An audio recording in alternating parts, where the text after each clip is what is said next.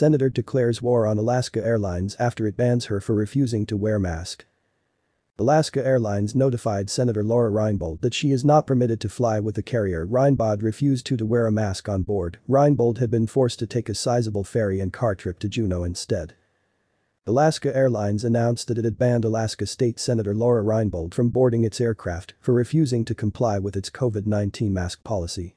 We have notified Senator Laura Reinbold that she is not permitted to fly with us for her continued refusal to comply with employee instruction regarding the current mask policy, said a spokesman for Alaska Airlines, noting that United States LAW requires all guests to wear a mask over their nose and mouth at all times during travel, including throughout the flight, during boarding and deplaning.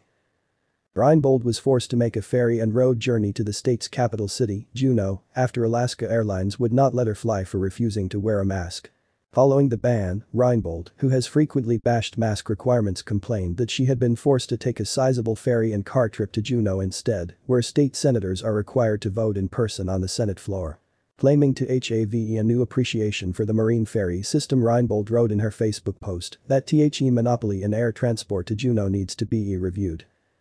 Many social media users mocked Reinbold and thanked the airline for banning her. "Thank you for protecting us." You can also read that as US if you prefer. Great job and thank you at Alaska Air, you're simply the best. Thank you at Alaska Air for putting your passengers and employees first. Also, could you please make the ban permanent?